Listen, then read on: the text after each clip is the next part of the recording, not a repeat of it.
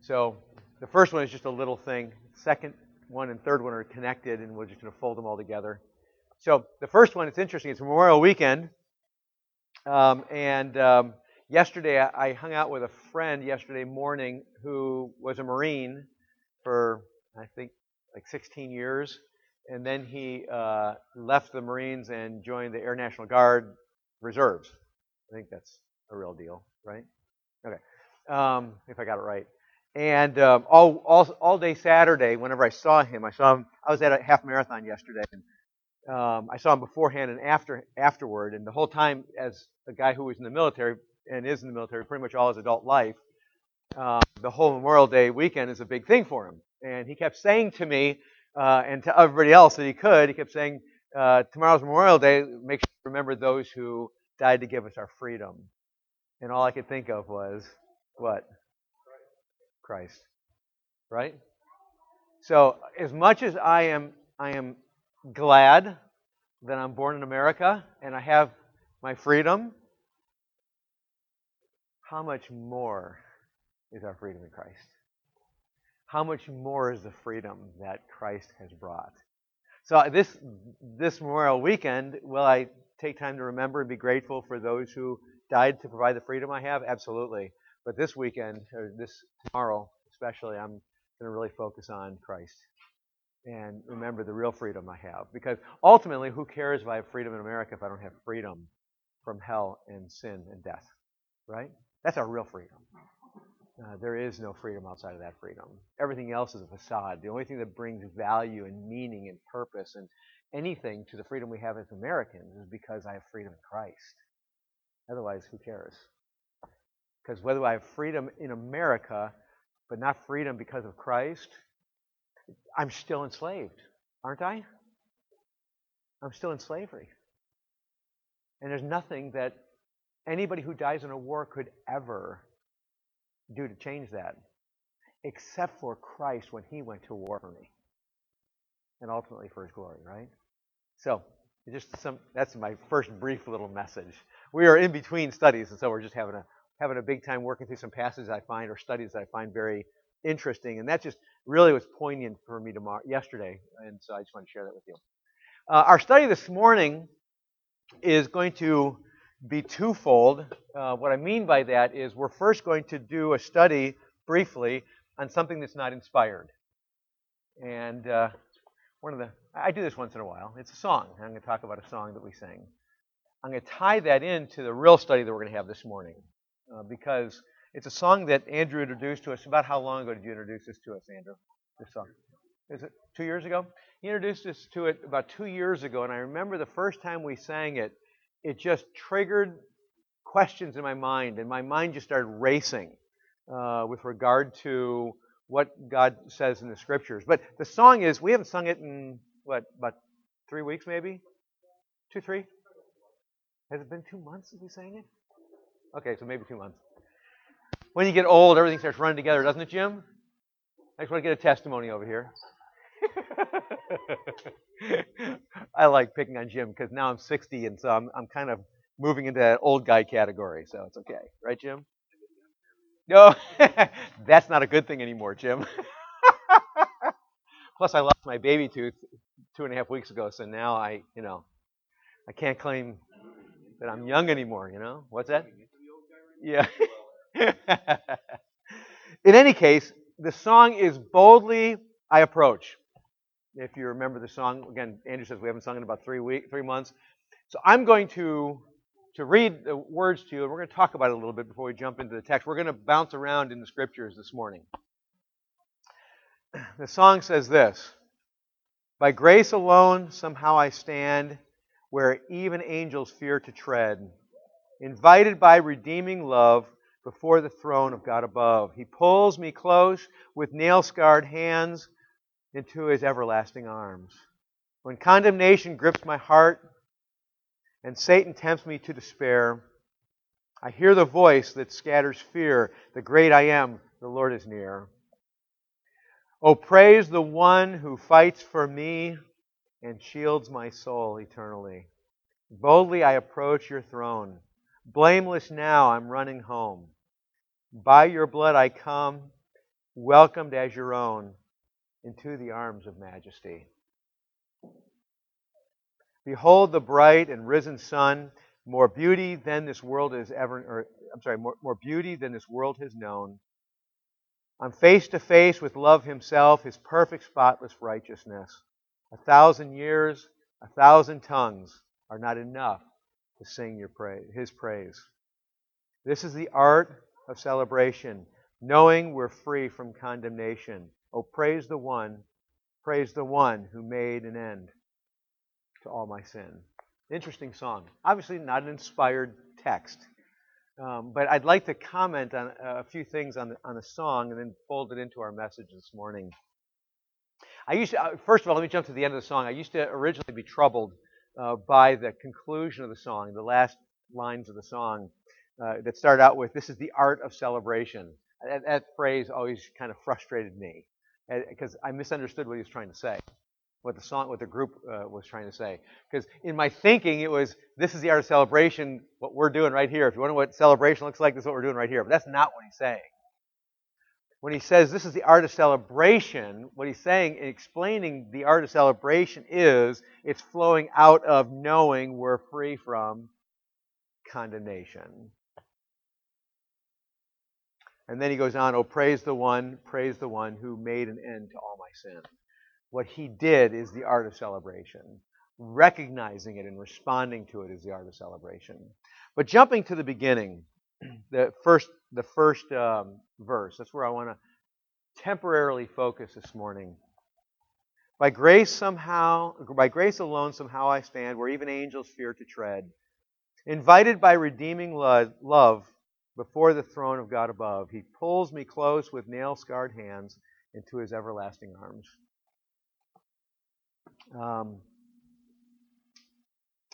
The first time we sang that verse, it just really tweaked my brain, my thinking. And my mind just started racing and racing and racing over the ramifications of that verse that we sang. And as I began to think about it, it just started raising all sorts of questions in my mind. The first line, I get it. By grace alone somehow I stand. I get that, right? I don't stand because of my merit, correct? I don't stand because I brought anything to the table. I don't stand because of somehow that I lived. By grace alone, somehow I stand. I get that. That's all him, not me. The next line, where even angels feared to tread, is the primary line that tweaked my brain. Because it made me wonder, what was the songwriter meaning when he said, when they wrote, where even angels fear to tread. He goes on and says, invited by, and I already read it, but I'll read it again. Invited by redeeming love before the throne of God above, he pulls me close with nail-scarred hands into his everlasting arms. And I started thinking about the verse, and although I certainly can't speak authoritatively about all that they were intending by the verse, but it seems like when he says, where even angels fear to tread, it's this place that I stand, right? But it didn't answer my questions. Invited by redeeming love starts to answer it, because the angels aren't redeemed, right? Redeemed means you've been bought back from someplace, right? From some condition. So they're not redeemed. Before the throne of God above. Now we know the angels are before the throne, right? They're all around the throne. We know that according to the Scriptures, so that can't be it. He pulls me close with nail-scarred hands into his everlasting arms. This is where it all started to race in my thinking. Because unlike the angels, we find ourselves, what does it say? He pulls me close with nail-scarred hands. The angels don't experience that. There's nothing in the Scriptures that talks about that. Anywhere. On either side. On either point that he made in that line. Pulls close, nail-scarred hands. The nail-scarred hands are not for the angels. Correct? Nail-scarred hands are for you and me. Pulls us close. There's no evidence in the Scripture that he pulls the angels close. In fact, we're going to see in the Scriptures that there's an interesting difference between the angels and us in this category. But the Scriptures are very clear that the relationship between his redeemed people and him is one of incredible intimacy.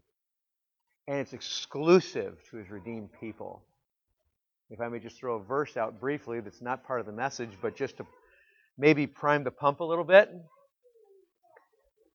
Boy, just like that, I'm getting young again. Just like that, the verse just went.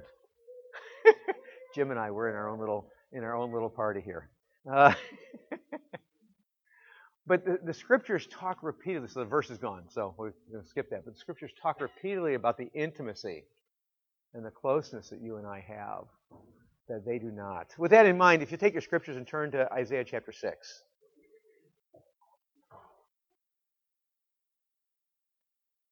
There's many directions we could go on this discussion. What I'm going to do this morning as you're turning there, we're going to talk about the relational difference between God and us versus God and angels. We're going to move off of angels really quickly because I want to talk about God and us. But the song this is flowed out of the song that Andrew introduced us to a couple of years ago that we just read. A couple interesting things out of Isaiah 6, or actually one really important thing that we can get out of Isaiah chapter 6 that we don't usually look at when we look at Isaiah chapter 6. When we think about Isaiah chapter 6 verses 1 through 8, what are some of the things we typically think about?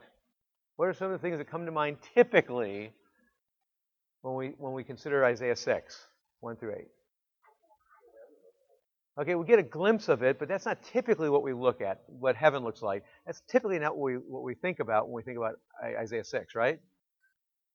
Okay, the amazing majesty of God, and what else? The what? The not just insignificance, the what of man? The sinfulness, the absolute sinfulness of man, right? Those are the two things, aren't they, that typically come to bear? The majesty of God and the sinfulness of man. And that's the main points of the text. Although typically, the one thing you didn't mention that oftentimes people look at with Isaiah chapter 6 is they use it as a, what kind of passage usually? It's almost always preached for what purpose? Becoming a missionary, right? Becoming a missionary and go and speak, trying to get people to be missionaries. And then when you read the rest of the text, you realize that this is a horrible thing, that, humanly speaking, that God is calling Isaiah to. If you read 9 and following. In any case, let's read through the text, and we're going to just look at one thing that wasn't mentioned yet. But starting in chapter 6, verse 1, in the year that King Uzziah died, I saw the Lord sitting upon a throne, high and lifted up, and the train of his robe filled the temple. Above him stood the seraphim.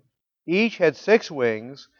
With 2 he covered his face, and with 2 he covered his feet, and with 2 he flew. And one called to the other and said, Holy, holy, holy is the Lord of hosts. The whole earth is full of his glory.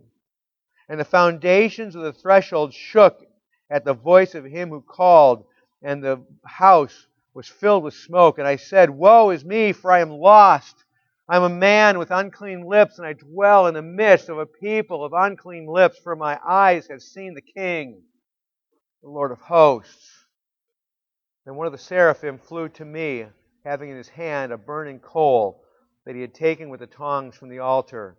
And he touched my mouth and said, Behold, this has touched your lips. Your guilt is taken away, and your sin is atoned for.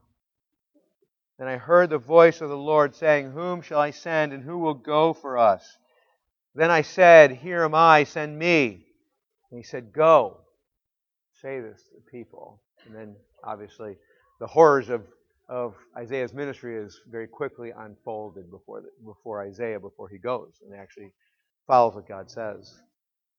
I want to focus not on God in this text primarily, although we're going to talk about him. I'm not going to focus on man primarily, although he's there, and we're going to talk about him a bit. But I want to primarily focus on the seraphim. And we're not even going to spend a whole lot of time on the seraphim this morning. It's just a jumping off point. There's something interesting that we learn here, and there's something else that's alluded to in the text that's kind of intriguing as well. First, the thing that is clearly stated about the seraphim, it's a type of angel, is the seraphim has how many wings? 6 wings.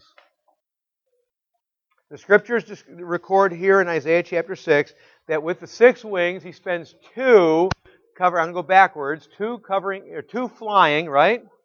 With 2 he flew, 2 he covers his feet, and 2 he covers his face or his head, right? He's covering his face. I don't want to focus on the feet or the flying part. I just want to briefly look at 2 he covers his face. Why are the seraphim, plural, covering their faces? Why are they doing that? You know why? In this vision Isaiah is having? It's because there's someone else there. We know Isaiah's there, right? There's somebody else there too. Who else is there? Who? The Lord of hosts is there. And the seraphim are in the presence of the Lord of hosts, God. And the seraphim, in humility, are doing what? Covering their face, shielding their face from the, if I may put it this way, the majesty of the Lord of hosts. Because His majesty is just, in the vision, is just blazing out through the temple. In the vision. And they're covering their faces from the majesty of the Lord of hosts. It's an interesting picture. Because you find that the angels, in effect, the description seems to be that in humility, in the midst of the Lord of hosts and all of His glory, the smoke and the glory filling and His train filling the temple, they cannot do what? They cannot look upon the Lord of hosts, can they? That's the picture, isn't it? That's the picture. The other thing that's interesting about the seraphim is an allusion, something that's alluded to in the text that we're going to briefly mention, that we're going to see. If you look through the scriptures, it's intriguing. In fact, I was talking to Andrew and to Jim and Lois this morning to help me make sure I'm thinking correctly, and I think I am on this one.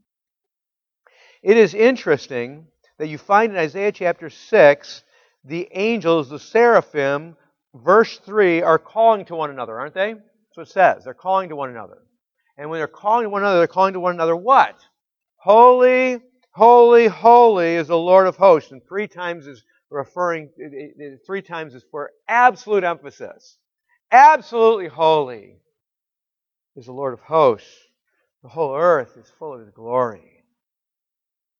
That statement is stated again in Revelation, but not in the same way. But in Revelation chapter 5, they sing holy, holy, holy again, don't they? And they also sing worthy is the Lamb who was slain, referring to Jesus, the second person of the Trinity. But here in chapter 6, verse 3, who are the seraphim talking to? To who? No, who's the seraphim talking to? Each other. The seraphim are talking to each other, right? They're proclaiming to each other. As I've been thinking through the scriptures, one of the things that's been intriguing to me is, at least for me, and I could be wrong, so Charles, if I'm wrong, you can correct me afterwards. But I couldn't find any place in the scriptures where angels are recorded as speaking to God. I could find allusions to God speaking to angels, or assumptions that God speaks to angels because they go out and do His commands, they fulfill His commands, which implies that God spoke to them, correct? There's implication, pretty obvious, God spoke to them. There is no implication in those statements, though, that the angels spoke back. They could have said, yes, Lord, and gone. They could have said that. But it wasn't necessary. We do have an angel that does speak to God one time, Job. It's a fallen angel. God initiates it, and that entire conversation is all antagonism, and it's all to set up Satan for absolute failure, to show he's absolutely a liar. Does that make sense so far? It's a fallen angel, but as far as I can recall, it's the only communication that is an angel speaking to God. And again, God starts it out. He says what? Have you seen my servant Job? Have you considered my servant Job? Total setup. It sets up the whole book. And if you read the story carefully, Satan doesn't do whatever he wants to do to Job. He does what God told him he could do. So not only does God set up the conversations both times, but he also sets up the outplay, as it were, of those conversations. He sets them all up all the way through to the very end.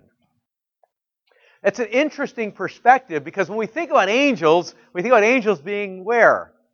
In heaven with God, and rightfully so.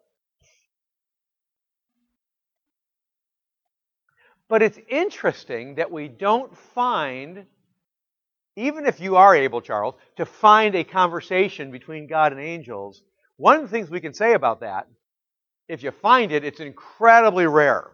I just say that because I see him flipping verses right now. It's incredibly rare. If it did happen at all, I couldn't think of any. But it'd be incredibly rare. It's definitely the anomaly. But here's something that's really interesting. Even in Isaiah chapter 6, what do you find in Isaiah chapter 6? Verse 8. Well, first, you find him in verse 5. As he's going in this vision, he says, "And I said, woe is me, for I am lost. For I am a man of unclean lips, and I dwell in the midst of a people of unclean lips, for my eyes have seen the King, the Lord of hosts." Now, you could argue he's speaking to God. I don't think so. I think he's speaking to himself there. In the presence of God, he's speaking to himself in verse 5. But when you jump down to verse 8, everything changes. What changed between verse 5 and verse 8? Well, before 8 and 9 is where he answers the Lord. But what happens between 5 and 8? Sin is atoned for. Right? His sin is atoned for between 5 and 8. The seraphim, who is covering his eyes, comes to, and Isaiah's response initially is, "I'm done." He's singing his funeral song, right? Then sin is atoned for. The coal is placed on his lips. And what happens next? God speaks. "I heard the voice of the Lord saying, whom shall I send? Who will go for us?" And Isaiah does what? He speaks to God. Doesn't he? He speaks to God. The seraphim are speaking to each other. Isaiah sings his own funeral song to himself. Sin is atoned for. God speaks. He speaks back. "Here I am. Send me." And then what happens next? Verse 9. God then interacts back to Isaiah, does he not? All the way for the rest of the chapter. So you see this interaction takes place. Now it's just Isaiah chapter 6. You see this interaction between God and man. Now we know it takes place elsewhere too, doesn't it? Doesn't it? Who is the one, quiz time, who is the one who had his hip taken out of joint? And why did he get his hip taken out of joint? Because he wrestled with who? God. Was there any conversation during that time? Yes. There was repeated conversation during that time. "I just want to see you." You can't. "If you saw me, you would." That is conversation, isn't it? It's interesting, by the way, if you go back to Genesis chapter 1 and 2, there's no conversation between God and man. You know that? Now that may catch you by surprise. Genesis 1 and 2, there's no conversation between God and man. Between man and God. I said it backwards. There's no recorded conversation between man and God. The only conversation between God and man. God speaks to man, doesn't he? He tells him some things like what? Give me some. Don't eat from the tree of the knowledge of good and evil. What else did he tell him? You can feel free to eat from any other tree in the garden you want. What else did he tell him? Work the land. What else did he tell him? Name all the animals. That's basically what he tells them, right? And they go and do those things except for they eat from the tree of knowledge of good and evil, right? When does conversation start? What? After the fall. What? After the fall, conversation starts. Immediately after fall. Adam, where are you? Adam responds, what? I was naked, so I hid myself. We were naked, so we hid ourselves. Oh, conversation, right? And God responds and says, what? Who told you were naked? So that's when conversation, interestingly enough, first starts. Which is really, by the way, this is a freebie. What an amazing picture of God's mercy and grace. Before the fall, man received commands from God, didn't he? Yeah, we mentioned the 4 that he got. But immediately after the fall, conversation starts. Why? Oh, and by the way, in the midst of that conversation, God says what? As they even blame God, right? Don't they? In the first conversation between man and God, man blames God. It's a woman you give me. You gave me. That's why the fall took place. And he responds by saying, in the long discussion he has, he says, I'll send a Redeemer for you. Oh, it's incredible. It's amazing. Let me just say that you can keep going with that one for a long time. Because God communicates with all sorts of people in the Old Testament, doesn't he? It's a two-way communication to a number of different people in the Old Testament. You got Joshua. You got Moses. You got a number of these kind of communications. Various prophets got communications and talked to God. Not all of them talked to God. Some of them just received messages from God. But some of them talked to God. And then, amazing.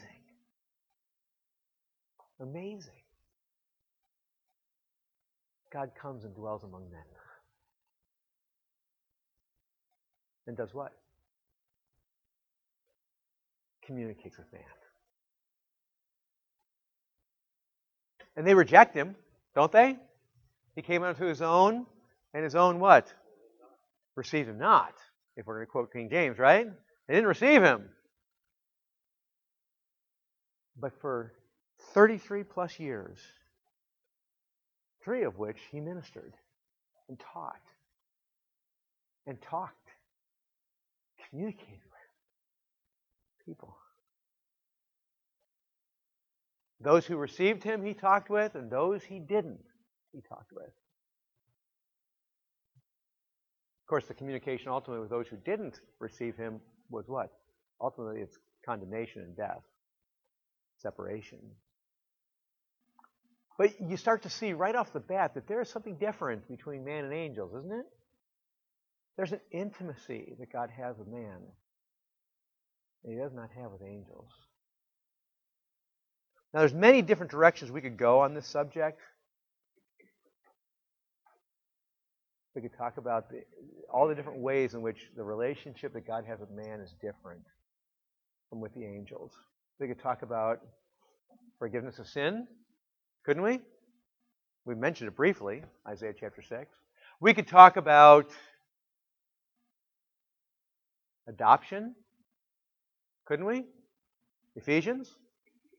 We could talk about being adopted, but not adopted as anything other than what? Sons.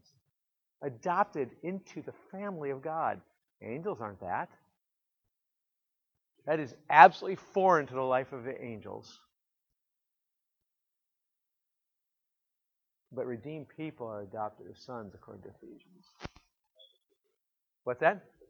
Exactly. But the angel, all of these we're talking about this morning, the angels, the scriptures are described as desiring to look into it. As a matter of fact, the scriptures say that they watch us to see what all this means. We teach angels, it says.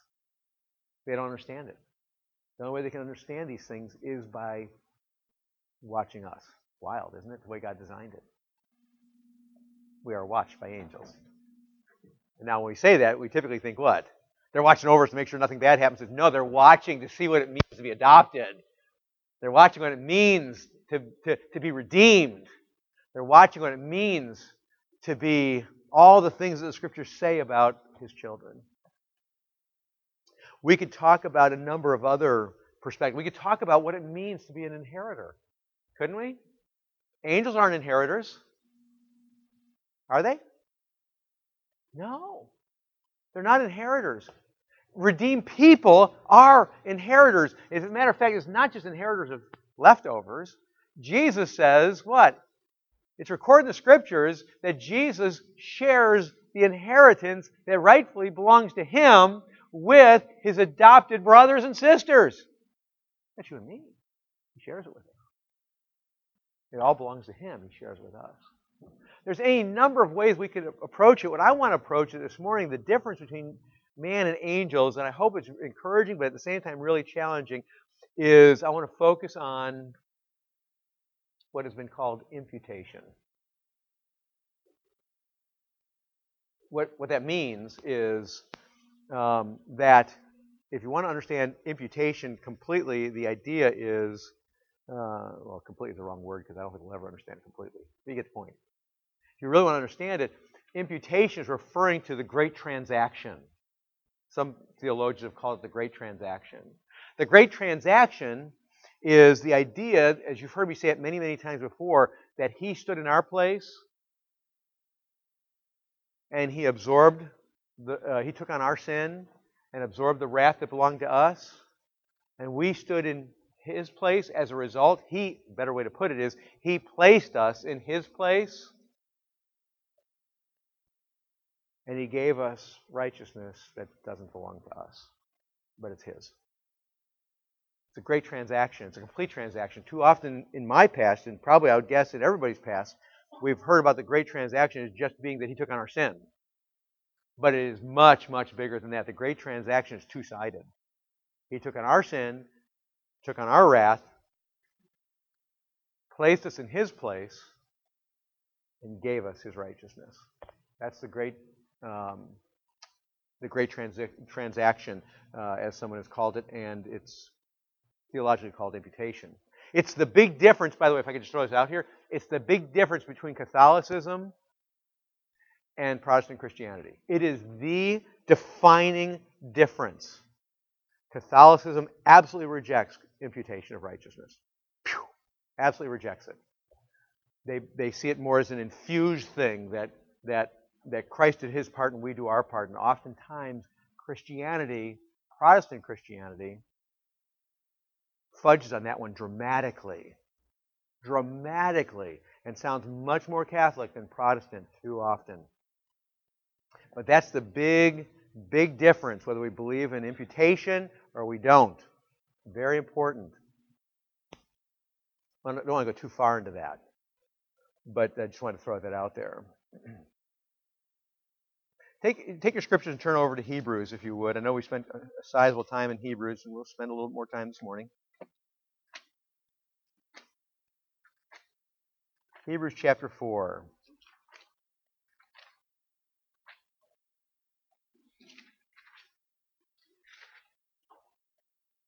We're going to look at Hebrews 1 to the end of the book. No, just kidding. Hebrews chapter 4.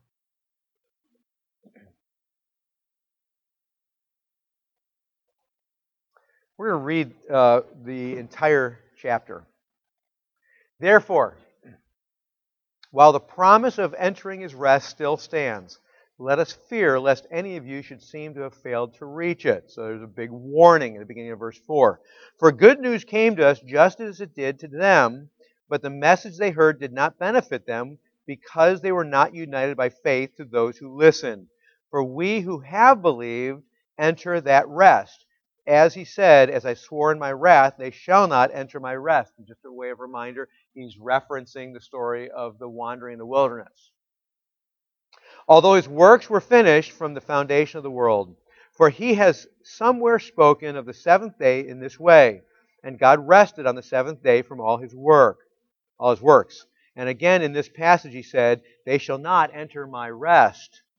Therefore, it remains for some to enter it, and those who formerly received the good news failed to enter because of disobedience. Again, he appoints a certain day. Today, saying through David so long afterward in the words already quoted, today, if you hear his voice, do not harden your hearts. There's another warning. For if Joshua had given them rest, God would not have spoken of another day later on. So then, there remains a Sabbath rest for the people of God. For whoever has entered God's rest has also rested from his works as God did from his. Verse 11 and following. Let us therefore strive to enter that rest so that no one may fall by the same sort of disobedience. For the word of God is living and active, sharper than any two-edged sword, piercing to the division of soul and spirit, of joints and marrow, and discerning the thoughts and intentions of the heart. And no creature is hidden from his sight, but all are naked and exposed to the eyes of him to whom we must give an account. That builds into verse 14 through 16. Since then, we have a great high priest who has passed through the heavens, and of course he's referring to Jesus, the Son of God. Let us hold fast our confession. For we do not have a high priest who is unable to sympathize with our weaknesses, but one who in every respect has been tempted as we are, yet without sin. Let us then, verse 16, let us then with confidence draw near to the throne of grace, that we may receive mercy and find help in time of need. Interesting verse 16 at the end of chapter 4. The call in verse 16 of chapter 4, the command, as it were, in chapter 4 at the very end is to do what? Draw near with confidence. Could I just throw this out here in light of chapter 6 and everything else we're going to see? That the Scriptures call us to what? Draw near with confidence. Draw what? Near with confidence. You know another way to put that? God is commanding you and I to draw near without faces what? Covered. In the Old Testament, that was not able to happen, right? You couldn't, if you saw God, you would die. But he tells us here that now everything has changed. This is the great transaction he's talking about. This is the results of the great transaction of imputation. Now, on the other hand, we can, and therefore we must, what? Draw near, and the blessing of the command is what? That we have the ability to draw near with confidence. We can boldly go. Where before Christ died, if I may steal a statement from Star Trek, where no man has gone before. I know it sounds silly. But in the Old Testament, if anybody went into the Holy of Holies, what would happen? They would die, except for the high priest. Once a year. If he went in twice, what would happen? He would die.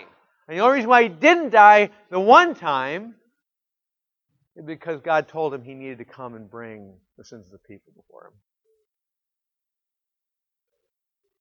And then the veil was torn. When Christ died on the cross, the veil was torn. And the Holy of Holies became available. Draw near with confidence. That's the point. It's talking about the ramifications of the great transaction. Draw near with confidence. And when we draw near with confidence, what do we find? What does it say in verse 16? We find what? For what? For when? In time of need. We find what? We find mercy and grace in time of need. Right? Well, when's the time of need? All the time. That's why the command that's given is written in a form that says, come boldly to the throne of grace and keep coming. That's the idea. Or better put, come to the throne of grace boldly and stay there. Because we always are in time of need. Which begs the question, if I may say that. I hear it, Steve. That's what you may be thinking. But the question is how and why. Or not how and why, but how? How do we do that? How do we come boldly before the throne of grace? You've heard me say it before, but we've misunderstood the text. It's talking about prayer. And it's talking about, it certainly includes prayer. We even call prayer coming to the throne of grace. It certainly includes prayer, but it's not talking just about prayer. It's talking about life lived. It's talking about where you live. Where a believer is to live is where? At the throne of grace. Because I don't need mercy and grace just when I'm praying, do I? I need it all the time. So the question is, how do we do this? Well, let's look at some other passages. Romans chapter 5.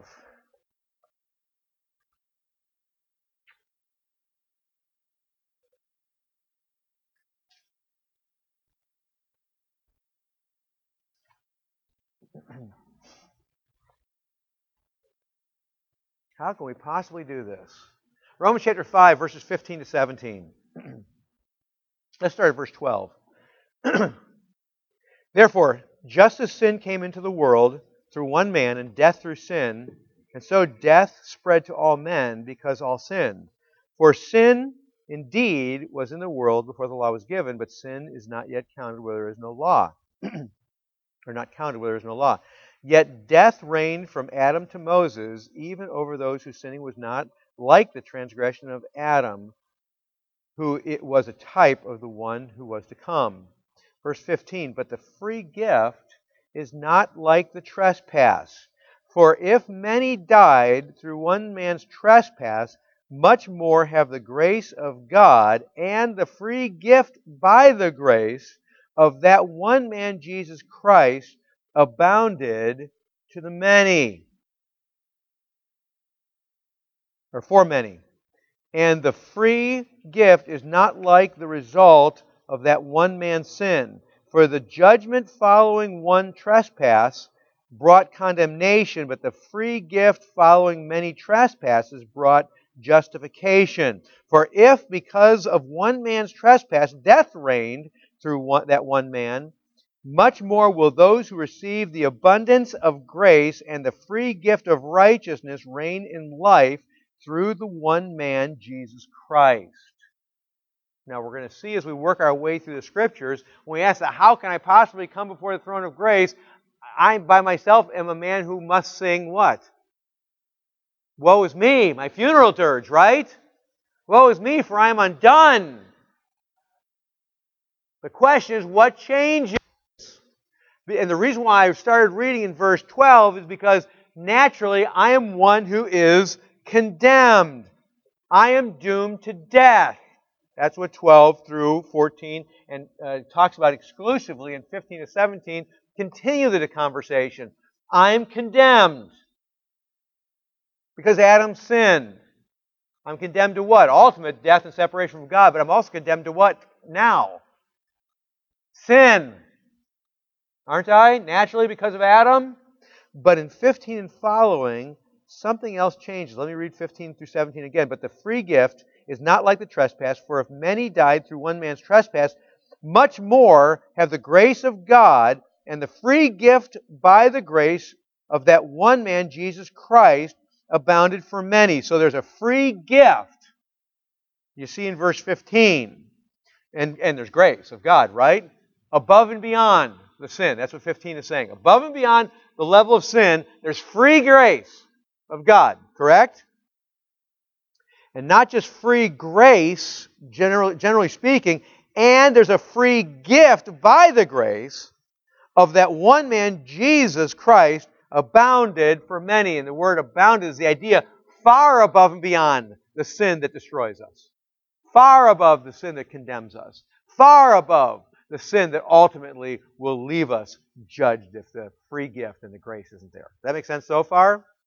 So the the grace of God, the free gift, as it says in verse 15, the free gift by the grace that one man, Jesus Christ, abounded for the many, gives us the first recognition that something's going on. Verse 16, and the free gift is not like the result of that one man's sin. In other words, it's not the same level, it's much higher. For the judgment following one's trespass brought condemnation, but the free gift following many trespasses brought justification. It dealt with all the sin. You get that? It's greater than the trespass because it deals with all the sin, justification.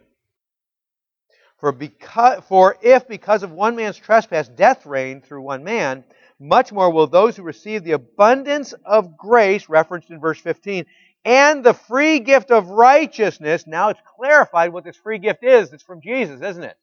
Verse 17, it's free gift of what? Righteousness. Reign in life through one man, Jesus Christ. So this free gift that's referenced, we know the free gift is Jesus, right? Ultimately. But according to 15 through 17 of this chapter in Romans, what do we find out? The free gift is what more specifically? It's the righteousness of that one man, Jesus Christ, that is given to us. That's the imputation. That's the completion of the imputation. How is it possible that I can approach the throne of grace? How? Boldly. How can I do that? How is that possible? It's possible because I'm not approaching the throne of grace in my natural state. I'm not even approaching the throne of grace in a forgiven state. You realize that? I am forgiven. But my forgiveness, the forgiveness I've received from God does not give me the right to approach the throne of grace. Does it? No. What gives me the right and privilege of approaching the throne of grace is that I've received something that caused the forgiveness of sin. It's the very righteousness of Christ. It's because of that I'm able to approach the throne of grace boldly and receive grace and mercy at the time of need, which is all the time. And in comparison, in contrast to the angels, they don't have any of that. Only as redeemed people are in that position. That's it. That is it. Let's look at another passage. Romans chapter 8.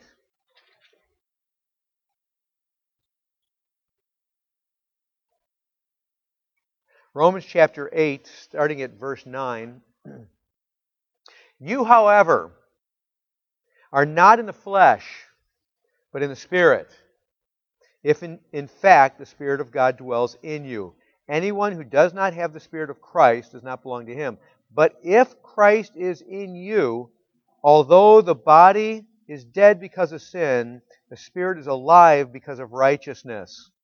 If the Spirit of Him who raised Jesus from the dead dwells in you, He who raised Christ Jesus from the dead will also give life to your mortal bodies through His Spirit who dwells in you. Imputation is not just, please, I'm not using the word just to minimize it. It's not just you have the righteousness of Christ. You've been given Christ's righteousness. But it also is what? Ultimately, because you've been given Christ's righteousness, that alien righteousness I talk about a lot, because you've been given Christ's righteousness, according to this text, you also have what? It says it several times. Christ. 3 words. Christ in you. You have Christ in you. Elsewhere, the scriptures tell us in Romans, He will never blank, leave, nor, which means if we are redeemed people, we always, what? Have Christ in us, and accompanying Christ in us is we have His righteousness. The angels don't have that. But His redeemed people have that. Christ in you. Now, can I just say this? This message is primarily to prime the pump for you. It's up to you at this point to try to figure out in the Scriptures, what does that mean? Christ in you. That's a foreign thought, isn't it? That's not a natural thought. That's a supernatural thought. What does that mean? Read Romans, you'll learn more about it. We don't have time to probe that. But you start reading it, it's amazing. The results, that's the results of imputation. It's a completion of imputation.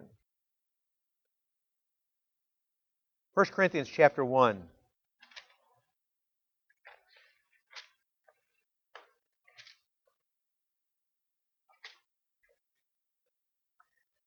1 Corinthians chapter 1, we're going to look at verses 26 through 30. For consider your calling, brothers. Not many of you were wise according to worldly standards. Not many were powerful. Not many were of noble birth. But God chose what is foolish in the world to shame the wise. God chose what is weak in the world to shame the strong. God chose what is low and despised in the world, even things that are not, to bring to nothing things that are, so that no human being might boast in the presence of God. And because of Him you are in Christ Jesus, who became to us wisdom from Christ, righteousness and sanctification and redemption, so that, as it is written, let the one who boasts, boast in the Lord. Now the last passage we looked at, what does it say in the last passage? Christ, the one we just looked at before, Christ in you, right? Christ in us. This passage says something different, doesn't it? What does this passage say? We're in Christ, which should conjure up in your mind a passage we won't look at today because we just preached on it a couple weeks ago. Colossians chapter 3, 1 through 4. Because that's exactly what chapter 3, 1 through 4 in Colossians talks about. If you don't remember the passage, write it down. Look at it this week. Here, he turns the statement exactly backwards. Christ in you, and now it's you in Christ. There's a unity in that inness because of Christ's work in our lives. Christ's work on the cross. The imputation's effect is this amazing, crazy intimacy. I am in Christ, Christ in me, this incredible intimacy that the rest of the heavenly beings cannot experience. But you, if you're in Christ, you have that. And I have that. Philippians chapter 3.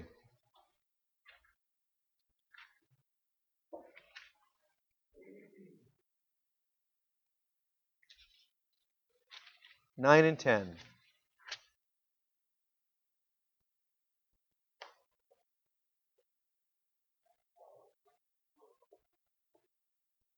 We'll actually start in verse 8. You've heard me read this passage and quote this passage many times. Indeed, I count everything as lost because of the surpassing worth of knowing Christ Jesus my Lord. For His sake I have suffered the loss of all things and count them as rubbish in order that I may gain Christ and be found in Him, not having a righteousness of my own that comes from the law, but that which comes through faith in Christ, the righteousness from God that depends on faith, that I may know Him in the power of His resurrection and may share in His sufferings, becoming like Him in His death, that by any means possible I may attain the resurrection from the dead. What does the text tell us about this amazing intimacy based upon imputation? In chapter 3, verses 9 and 10, what does it say? What kind of righteousness do we have? Not of our what? Of our own. It's absolute contrast between self-righteousness and some other form of righteousness, is it not? we have on the one hand, we have self-righteousness, righteousness of my own. On the other hand, we have a righteousness that's not of my own, but it is from God. It is a righteousness, in other words, given to His redeemed people. Self-righteousness only condemns. It's rubbish, he says, doesn't he? Isn't that what he said? It's rubbish.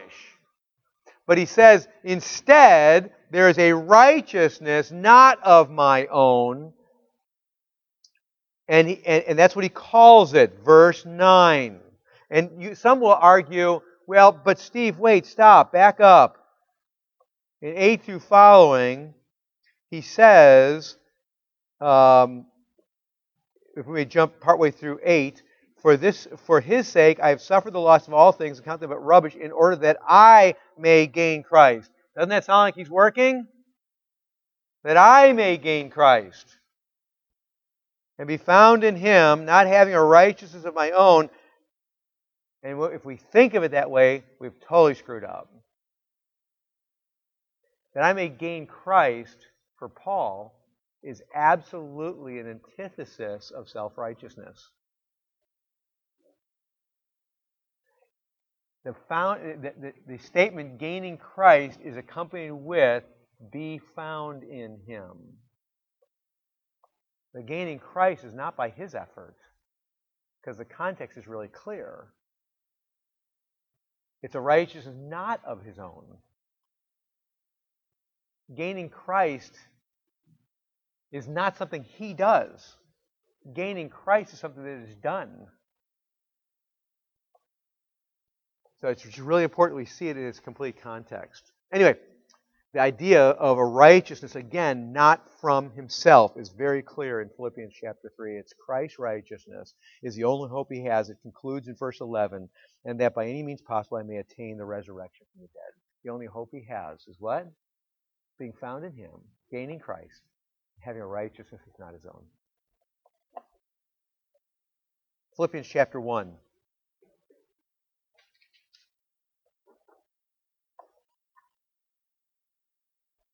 Second to last passage today. Philippians chapter 1, verses 9 and 10. This is a prayer. Paul's praying for the Philippians, 9 and 10. And it is my prayer that your love may abound more and more with knowledge and all discernment, verse 10, so that you may approve what is excellent and be pure and blameless for the day of Christ, filled with the fruit of righteousness that comes through Jesus Christ to the glory and praise of God. Paul's praying for the Philippian people in the Philippian church. And he prays what? That they will be filled with the fruit of what? Of righteousness. That they may be filled with the fruit of righteousness. And he says that comes from what? Comes from who? Jesus Christ. Now, too often people misunderstand prayer. So let me just real quickly clarify something to you. People look at this and say, well, Paul is praying, if you follow through on this, Paul is praying that the Philippian church, the people of the Philippian church, will, what? Be filled with the righteousness that comes from Christ. And if we're not careful, we'll say, we better work hard that we will have, what? The righteousness that comes from Christ, right? And Paul's praying that they will work hard to have the righteousness, that they'll be filled with righteousness. That's not what he's praying at all. That's where we misunderstand prayer. We grotesquely misunderstand prayer. Because the way we typically understand prayer, if I may go back to Aunt Melba's big toe, we pray that God will heal Aunt Melba's big toe, but we forget that God never promised to heal Aunt Melba's big toe. Correct? The prayers in the Scriptures are almost inevitably the people who have their prayers recorded, and certainly Jesus' prayers as well, almost inevitably the prayers are purely and simply based upon what God had already revealed, had already promised. They're prayers of faith. A prayer of faith is prayers based upon what God already revealed, already promised. What is Paul praying? He's praying that God would do in their lives what He promised to do. Have we not seen that He's promised every step of the way with regard to righteousness? Did God not promise that if He redeems somebody, if He saves some people, if He saves someone, that is, if Christ stands in their place and absorbs the wrath of God because He took on our sin, did He not say that we will and have been placed in His place and receive His righteousness? Has He not said that? Yes! And I just scratched the surface of how many times the Scriptures tell us that. So when He says, I pray that you will be filled with the righteousness that comes from Christ, He's saying, I just pray that God will do what He promised to do. And if you're already saved, He has.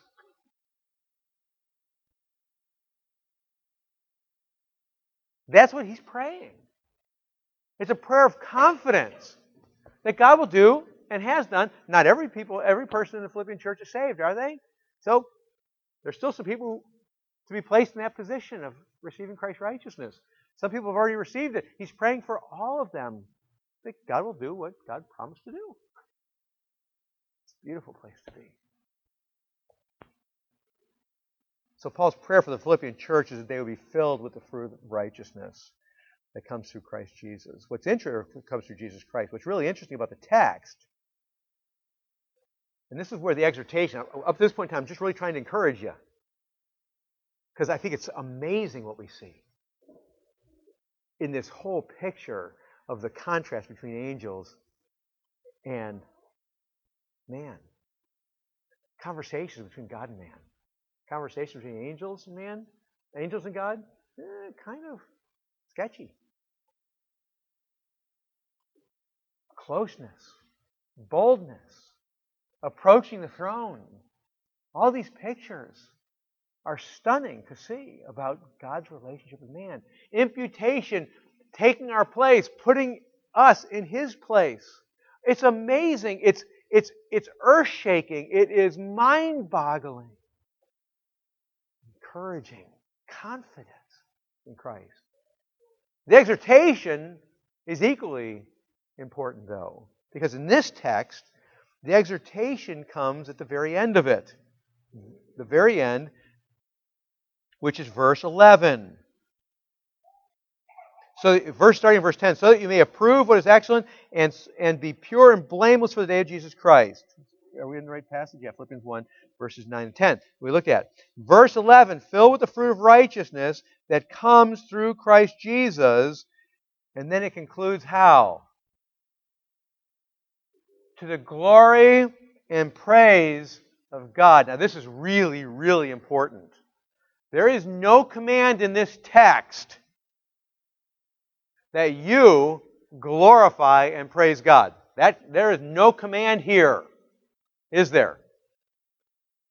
Correct? No command.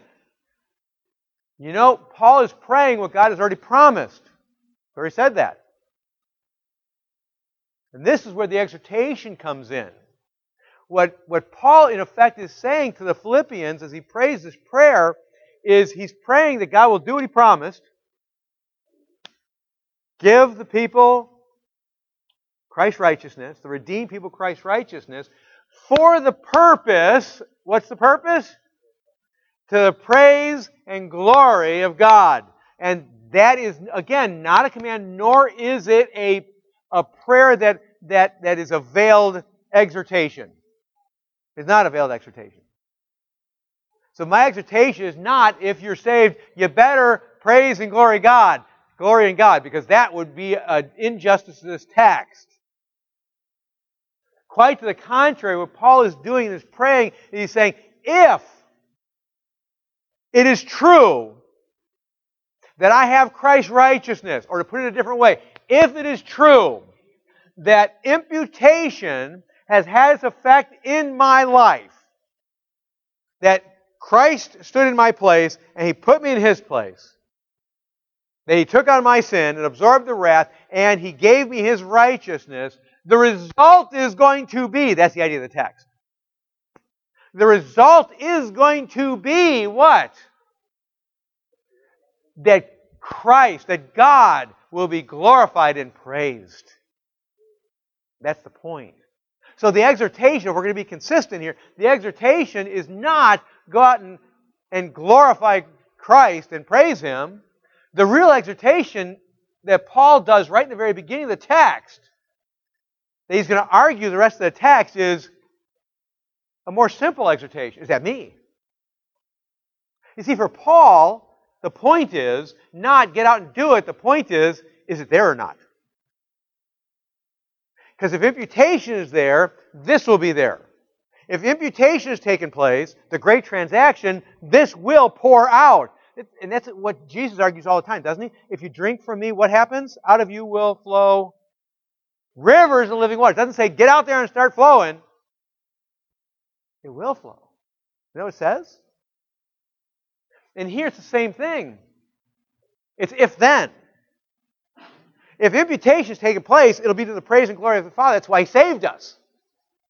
And that's why He's given us His righteousness. And that's why it's Christ in you and you in Christ. Because you've died and your life is now hidden. I said I wasn't going to quote Colossians 3, and I just did. The ramifications are dramatic, aren't they? So it's both an encouragement and an exhortation. What does it look like? Let me just wrap it up. We don't have to turn back there, but Isaiah chapter 6. What does imputation look like? This is before imputation because Christ hadn't yet died. By faith, Isaiah is looking forward to the imputation. And his response to redemption is what? Here am I, send me. To the praise and glory of God, right? Even after God tells him what horrors his ministry is going to be, he does what? He goes. Post Christ's death and resurrection, Saul's heading to Damascus, hating Christ and all of his followers. Christ, Saul, why are you persecuting me? And Saul is gloriously saved to the glory of God the Father. Isn't he? To the glory and praise of God. And he 3 days later goes and he preaches Christ and Him crucified in the temple, in the tabernacle, in the synagogue, I mean. He's transformed. 2 Corinthians, real quick, turn there. 2 Corinthians chapter 5. Verses 11 through 15. We don't have a whole lot of time, so I'm just going to be real brief. 11 through 15. Verse 11, therefore, knowing the fear of the Lord, we persuade others. But what we are is known to God, and I hope it is known also to your conscience. We are not commending ourselves to you again, but giving you cause to boast in us, so that you may be able to answer those who boast about outward appearance and not about what is in the heart. For verse 13, if we are beside ourselves, it is for God. If we are in our right mind, it is for you. For the love of Christ controls us, because we have concluded this, that one has died, therefore all have died. And He died for all, that those who might no longer live for themselves, but for Him who died for their sake and was raised. In this text, we have those two great statements, out of many, but two great statements. What does this all look like? Well, first of all, it says, because we know what? The fear of the Lord, we what? Persuade others, correct? How is it possible that Paul could know the fear of the Lord? Because Christ in him, he in Christ, the great imputation. That's how he knows the fear of the Lord. And it drives him to persuade men. What's that all about? Glory of God. Praise of God. And later on the text, verse 15, for the love of Christ controls us. That's what it looks like. The love of Christ controls us. Well, why would the love of Christ control us? We love because He first loved us, 1 John 3. We reflect the love that comes towards us. How can we not? Because of the great imputation, the great transaction. The love of Christ controls us. And then he goes on and talks about death and resurrection. What does it look like? What does it look like, Philippians chapter 1, the praise and glory of God? It looks like understanding and knowing and living in this idea that the fear of God, what the fear of God is, and living in this idea, the love of God.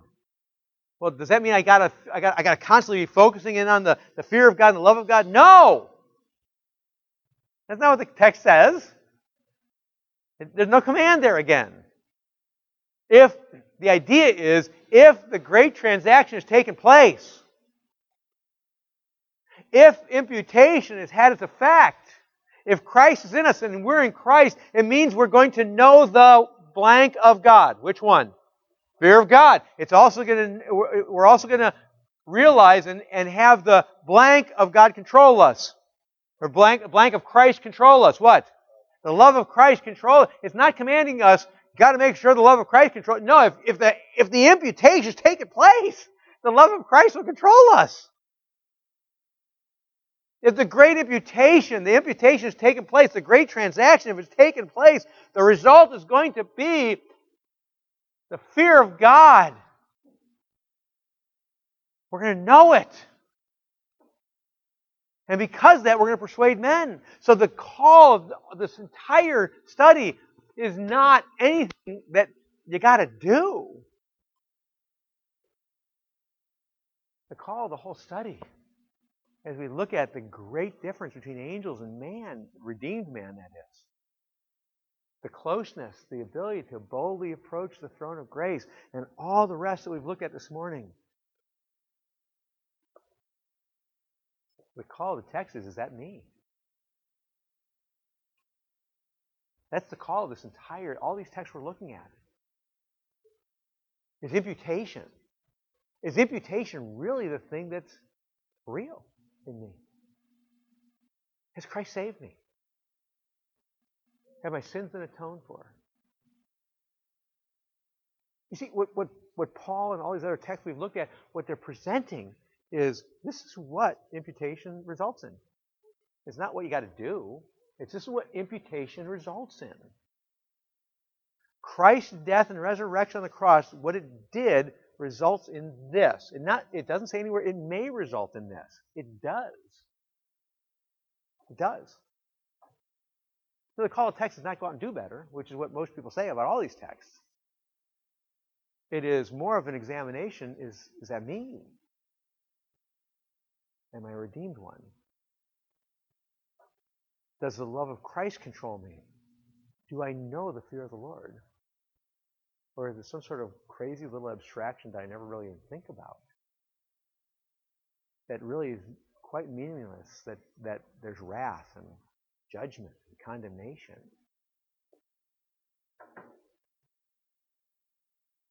Because when we were redeemed, when we've been rescued, when imputation has effect, we are changed by the love of Christ and that great gift of righteousness. Amen? Let's pray. Lord, help us. Not to do better, not to try harder. Help us to, number one, realize the truth about what you've declared. And then, number two, open our eyes to see what is true in our lives with regard to that. You said in 1 John 5 that these things were written that we may know we have eternal life. And so, Lord, I pray you'll help us to know that we have eternal life. By these truths. Not because we prayed a prayer or raised a hand, walked an aisle, come to church, be a member. But because Christ is in us. And we're in Christ. Because of imputation. Because we know the fear of the Lord. Because the love of Christ controls us. Help us. In your name I pray. Amen.